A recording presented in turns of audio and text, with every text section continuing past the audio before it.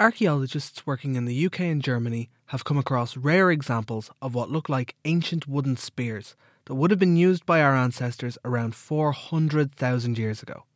But scientists were pointedly stuck on whether these weapons were just for poking or if they could have been thrown like javelins.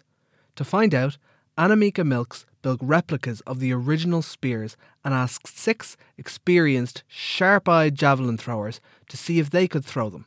I'm Adam Murphy, and she told me how they got on. We made a couple of replicas of one of the spears, and this is a spear that tapers at both ends with the balance point in the front half of the weapon, so it looks like it could have been designed to have been thrown.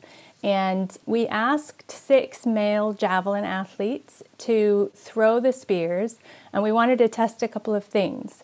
We wanted to understand what their accuracy range might be, so what are the accuracy rates at a series of distances.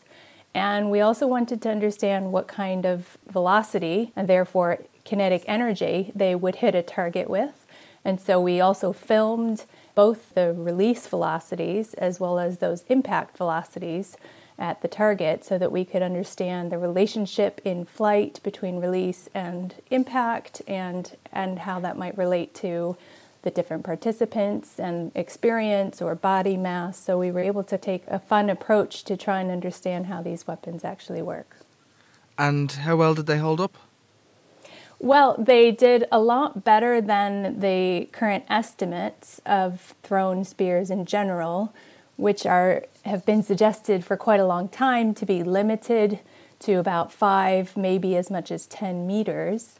And we discovered that the athletes were able to hit the target up to 20 meters. And did they hit hard enough to be useful as hunting spears? We discovered actually that because of their mass, they weigh about 800 grams, which is actually the same as a male Olympic javelin athlete would throw with. And so, first of all, we understand that the mass is not a limiting factor if you have an experienced thrower for a spear like this. And in fact, ethnographically, we know that people more recently, they threw much heavier spears than that. The Tiwi, for example, threw very heavy spears. And so because the impact velocities were reasonable, we discovered that the energies with which they hit a target when they do hit are actually very high, much higher, for example, than a bow and arrow would hit a target with. Now, there are other things to think about, like what is the tip material and how would that impact into an animal. But in terms of our broad categories of how much kinetic energy you need to kill a large animal, yes, we certainly see that these are potentially effective weapons on big animals. How can you determine that these things are throwing spears and not sticking spears?